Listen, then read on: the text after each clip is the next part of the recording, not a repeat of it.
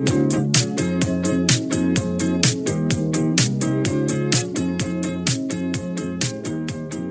of Saturday, Virginia Tech Hoops Pod. We are here recapping the season. Virginia Tech loses to Texas 81-73 in the first round of the NCAA tournament.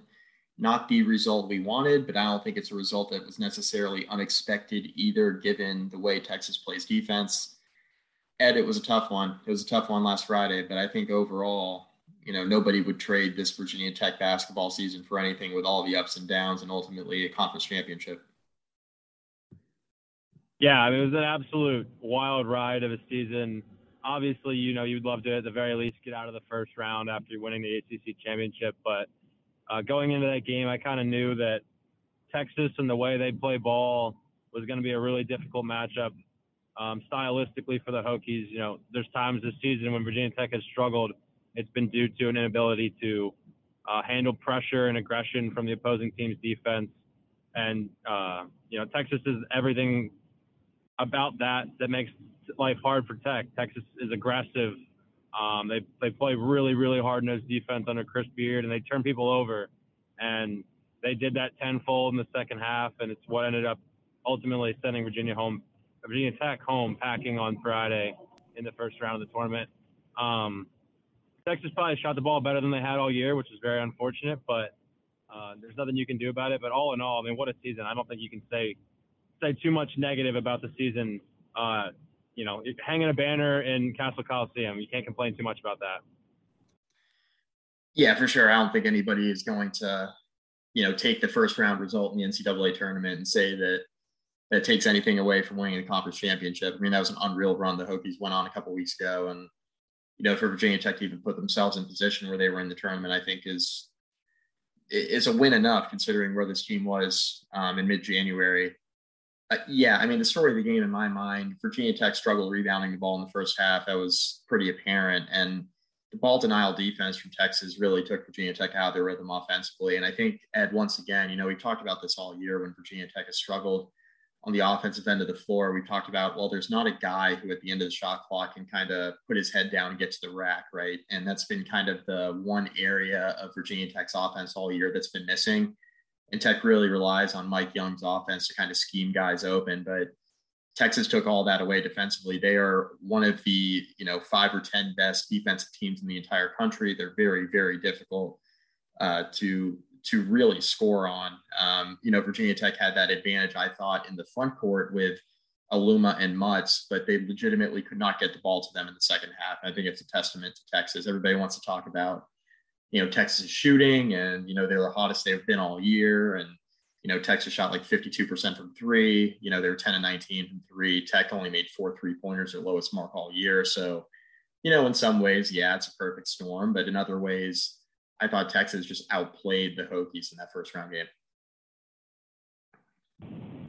Yep, I agree. I think I saw the stat going into the game. Chris Beard was 10-4 in the NCAA tournament. He has since won a game and lost a game, so he's probably now 11-5 if I'm remembering that stat correctly. And Texas played their best game offensively that they had, I believe, since the first game of the year. They replicated that effort in a similar fashion against a really good Purdue team and gave Purdue all they could handle in the very next game. So, Virginia Tech, it was a combination of a bad matchup stylistically and playing a team that's extremely well coached. And plays a style of basketball that is conducive to winning games in a tournament style. So Texas was, it was a matchup that a lot of the national media and Virginia Tech media were very high on the Hokies for, but stylistically, I was never all that confident in it. There was a lot of things to like, though. Well, a lot of things to like. There were some things to take away from this game that I think are definitely a positive looking forward into next year.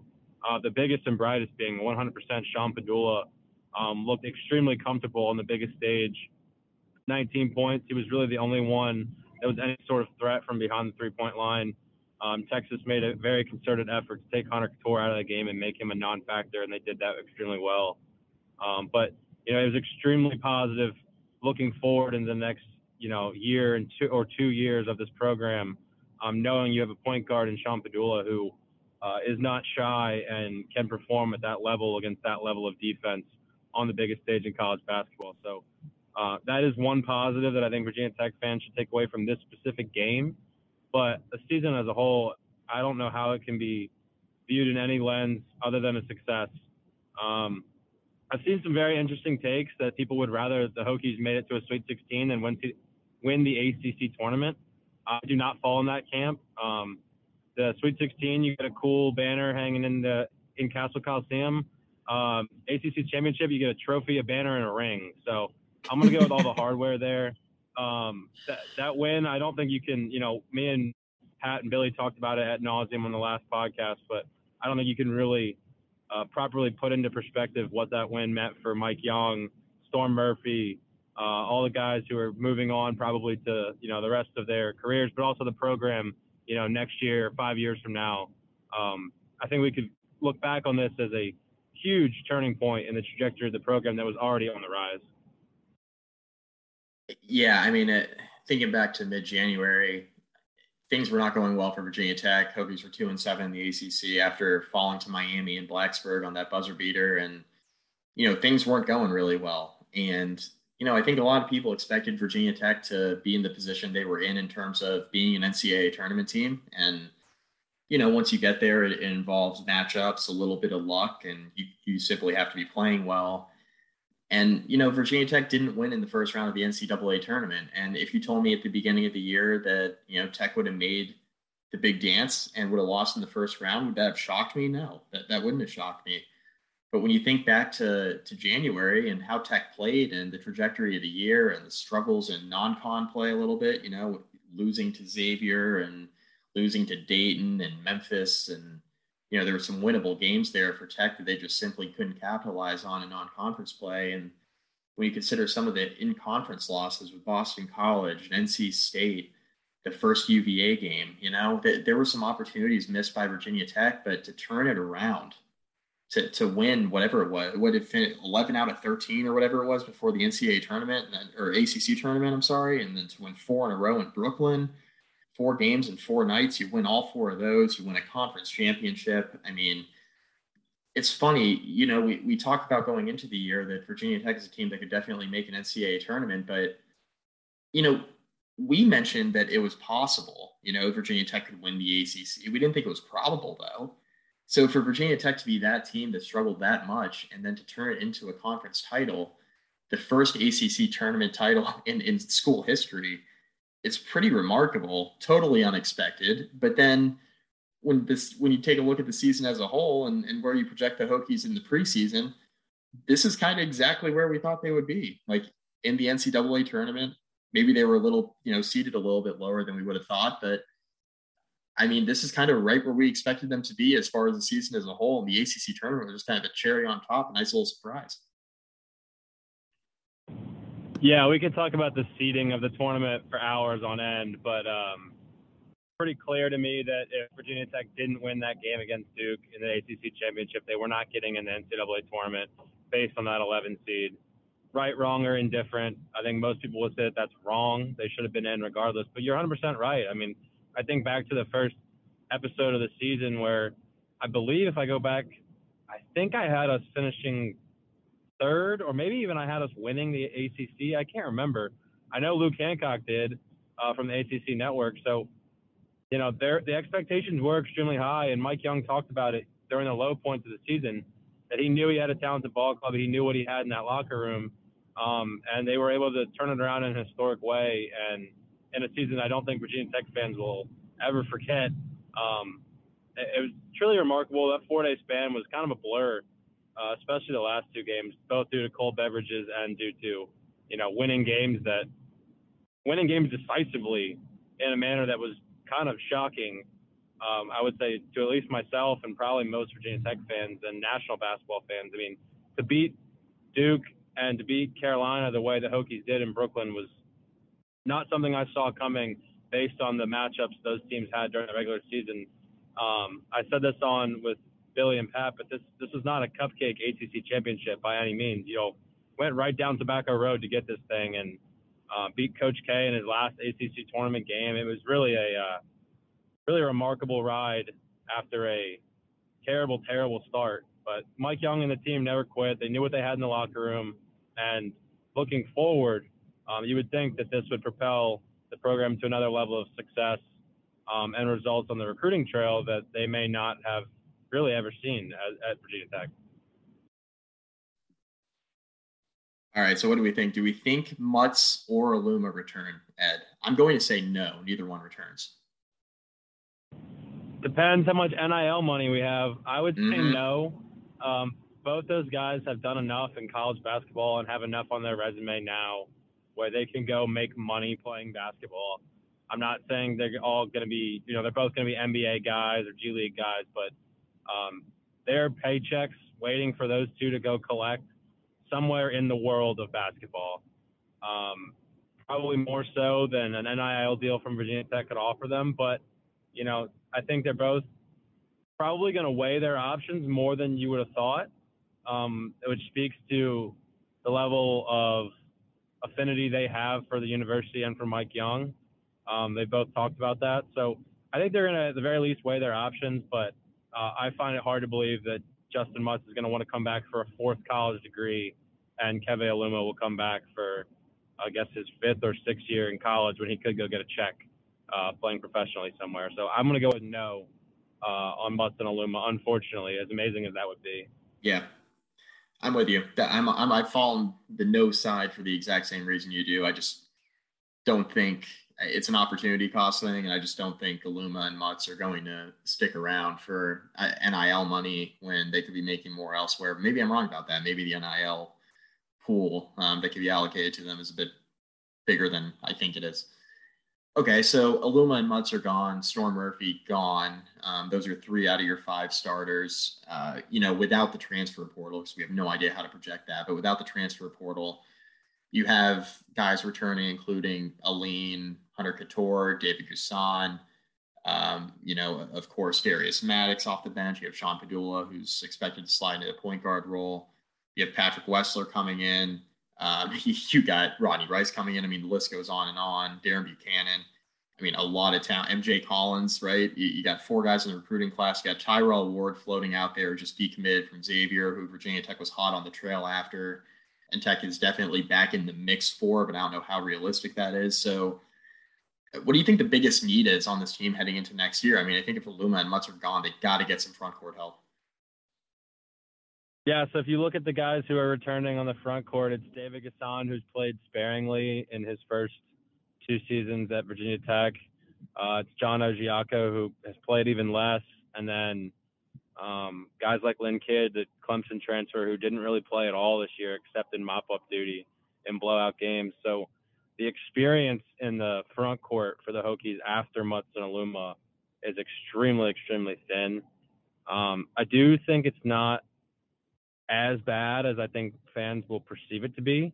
And I'll break down why in a second, but I definitely think that Virginia Tech will be in heavy on any and all contributing bigs, whether it's guys who've flamed out maybe at another Power 5 school or guys who have had sustained success at mid-majors and are looking to make that jump to Power 5 in ACC basketball. But the reason I say that I don't think a starting lineup next year that included Gusan and Kidd, say at the 4 and 5, is the worst thing in the world, is because the way I view those 2 guys is probably a little bit better than I think most fans will.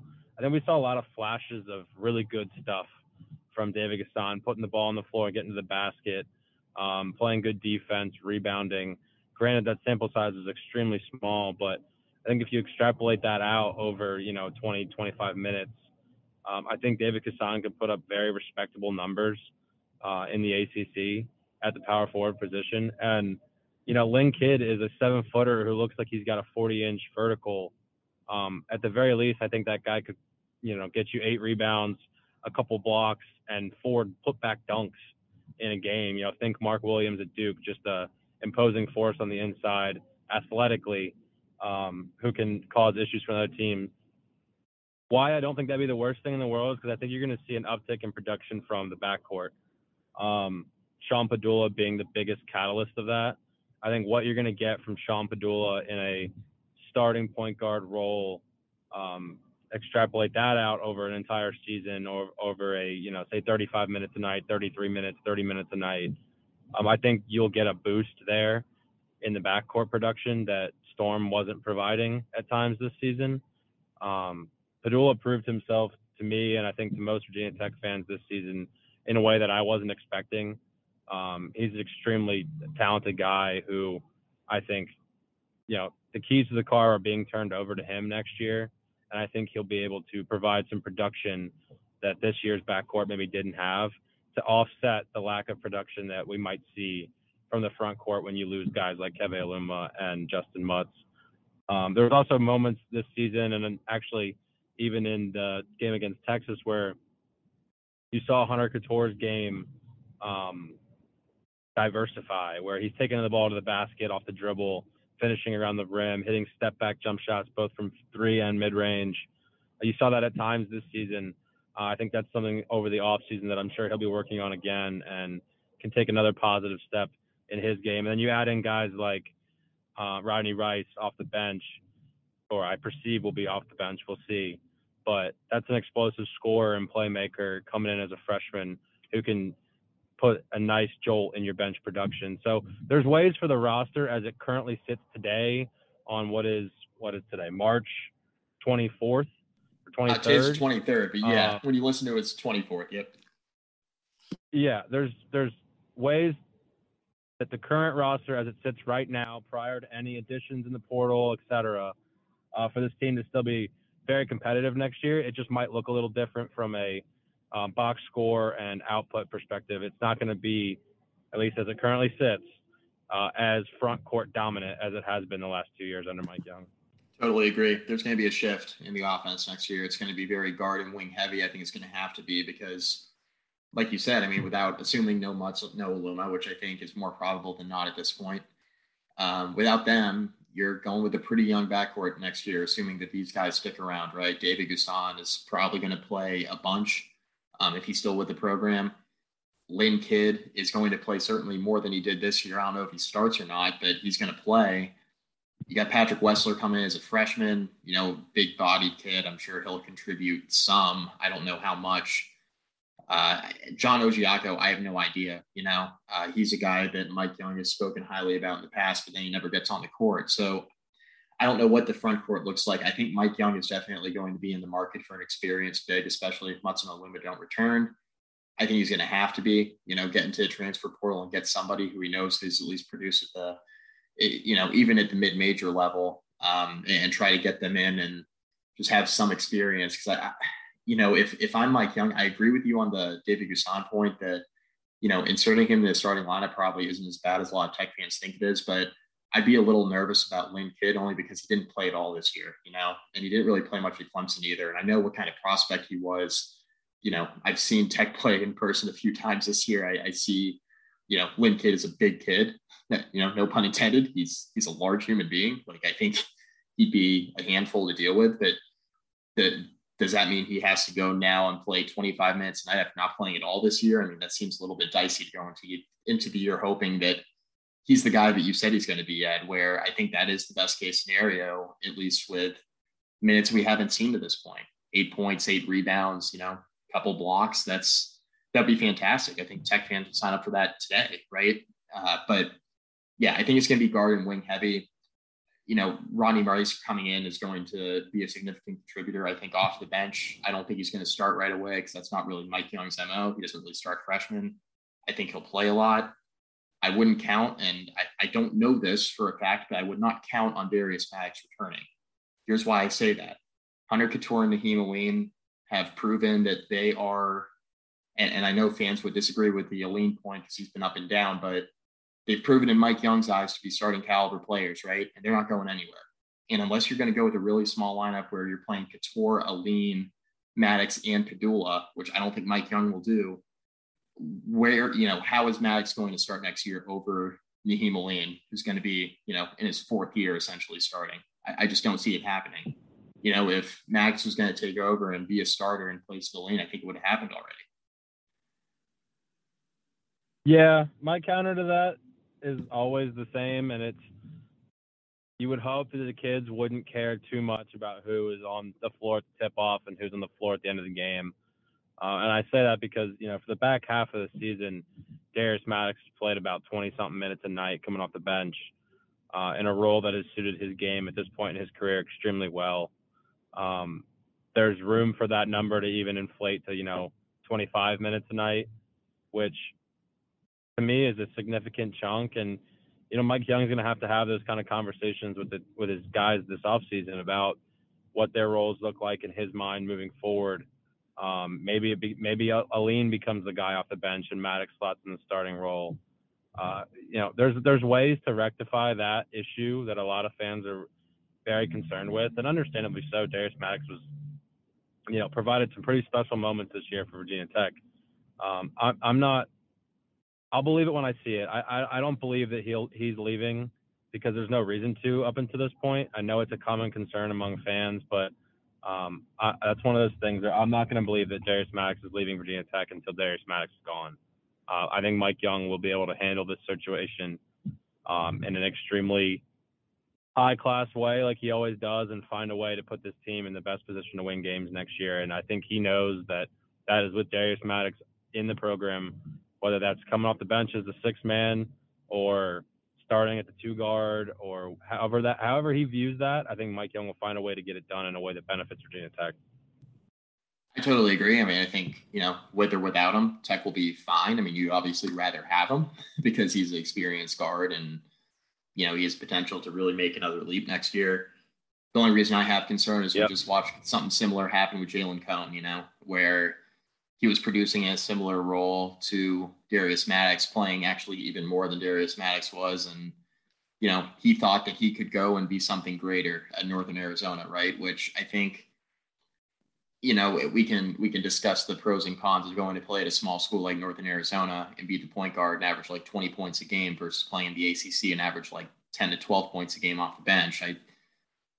Lights are bright in the ACC. I think I'd be rather be playing there, but that's for Jalen Cone to consider, not me, right? And that's something that Darius Maddox I think is going to have to evaluate as well if he decides that he's at least going to look into maybe moving on elsewhere. If I'm going to a different school that's maybe not in the ACC, right, or not at the Power 5 level, if I'm going to maybe go to a mid-major, like Jalen Cone just did, I got to decide, okay, is more playing time in a smaller school maybe, or just not in the ACC, is that going to be better or worse for me moving forward than my current role at Virginia Tech? So that's something that, I agree with. We'll see what happens. It's just, I think it's a concern fans have because, I think a lot of fans think that Maddox should be playing over Aline, especially with Maddox's improvements defensively as the year went on, which I think, early in the year when people are screaming from mountaintops, play Maddox over Aline, it's like easier said than done because Maddox's defense was,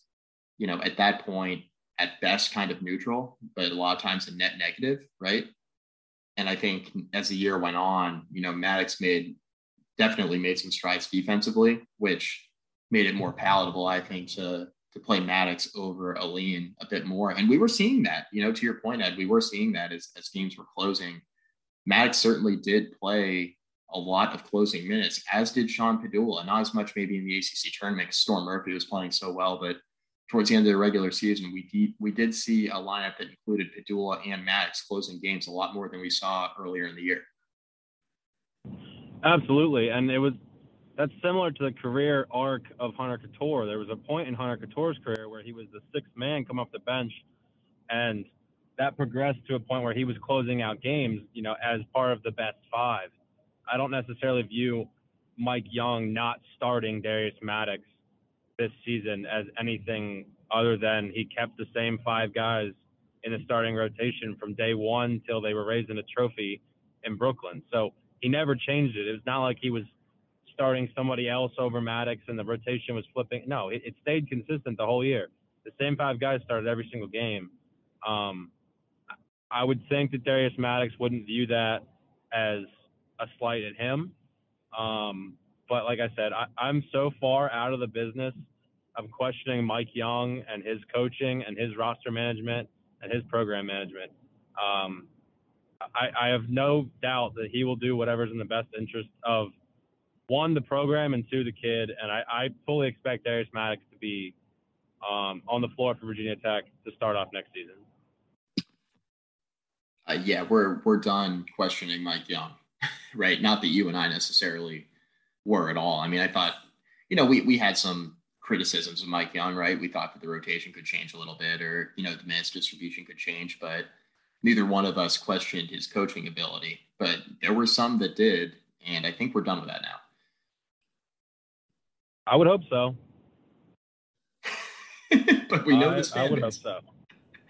We know this fan base, though. Okay, yeah. So projecting this thing forward, I mean, future's pretty bright here. You would have to think. I mean, you look at the roster, and we already talked about who's leaving and who's coming in, but I think at the very least, if you're not able to get some of those top-tier guys coming out of the portal at the 4 and the 5 spot, it might be a rebuild-ish next year as you wait for guys like Darren Buchanan and Patrick Wessler and, guys in the class after them maybe at the 4 and the 5 spot to mature and grow into their roles. But I fully expect that any portal big man who's looking to make a jump from a mid-major to a Power 5 school would look at the situation at Virginia Tech and the numbers that Mutts and Aluma were able to put up and think very highly of that situation that they could put themselves in Blacksburg. So I expect the staff to go hard and fast after top-tier guys in the transfer portal at those positions and land one. But even if they aren't able to do so, the future is absolutely bright. You got your point guard for the next 2 to 3 years in Sean Padula. Got the third highest kid in school history in Rodney Rice coming in. I would assume he will enroll over the summertime. And then you got guys like Owens who are extremely physically talented basketball players who've had really, really good seasons for their high school teams. You got a 7-footer in Patrick Wessler, something that this program has had a hard time finding over the past few years. And you've got one in Wessler who looks extremely skilled at his size, can shoot the 3 already in high school. So lots to like there. Then you got back-to-back DC Public School Player of the Year and a 6'7" kind of hybrid 3-4 guy in Darren Buchanan, who I'm personally am extremely excited for. I think his game kind of models after Justin Mutts in some ways, but a bigger kid than Justin Mutts is already, even as a high schooler. So the future is absolutely bright, both of the guys currently on the roster, the guys signed to come in over the summer, and the potential for a couple more late adds here, either via the portal or through guys like Tyrell Ward who have decommitted from their previous school, which I'm not going to talk about that too much because I don't want to speculate and I don't want to get my hopes up in reality, because that would be an incredible get for the staff if they're able to pull in Tyrell Ward after his recent decommitment from Xavier. So I think Mike Young's got a nice little trick up his sleeve that he can walk into these kids' homes with in the form of an ACC championship trophy. Mike Young's been here 3 years, made 2 tournaments, won an ACC championship, and won ACC Coach of the Year. Good luck finding a better 3-year span for a coach in the country in reality. Agree. I mean, all I'll say is Hokies are definitely in on Ward. I mean, that's legitimate interest on both sides. Now, we know how recruiting goes, but Tech will be a player there. I just don't know if Ward will ultimately end up in Blacksburg. If he does, that'll be an incredible coup for Mike Young. I mean, that would be quite the recruiting class to bring in, especially for all the naysayers that said he couldn't recruit. I mean, if he brings in 2 top 150 recruits, I mean, I think we can put that argument to rest as well. Ed, this is going to be a really talented group coming in next year. Future's bright. I agree it could be a rebuild. I think if Aluma or Mutts come back, we can forget about rebuild. I think Virginia Tech will be right back in the mix next year.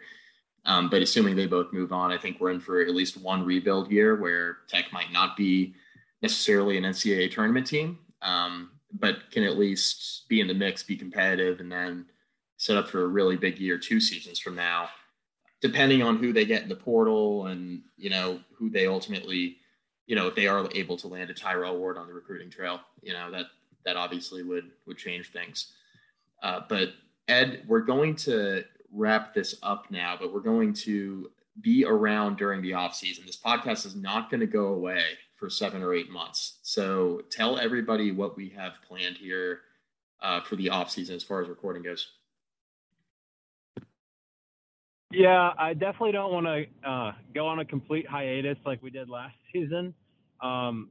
Like this podcast and the Virginia Tech basketball program, we want to keep the momentum going. So I really enjoyed, meeting and talking with various people who know and care about this program over the past course of this season. Guys like Chris Arvin, who came on from 247 Sports a few weeks back. I'd love to have him on again this summer.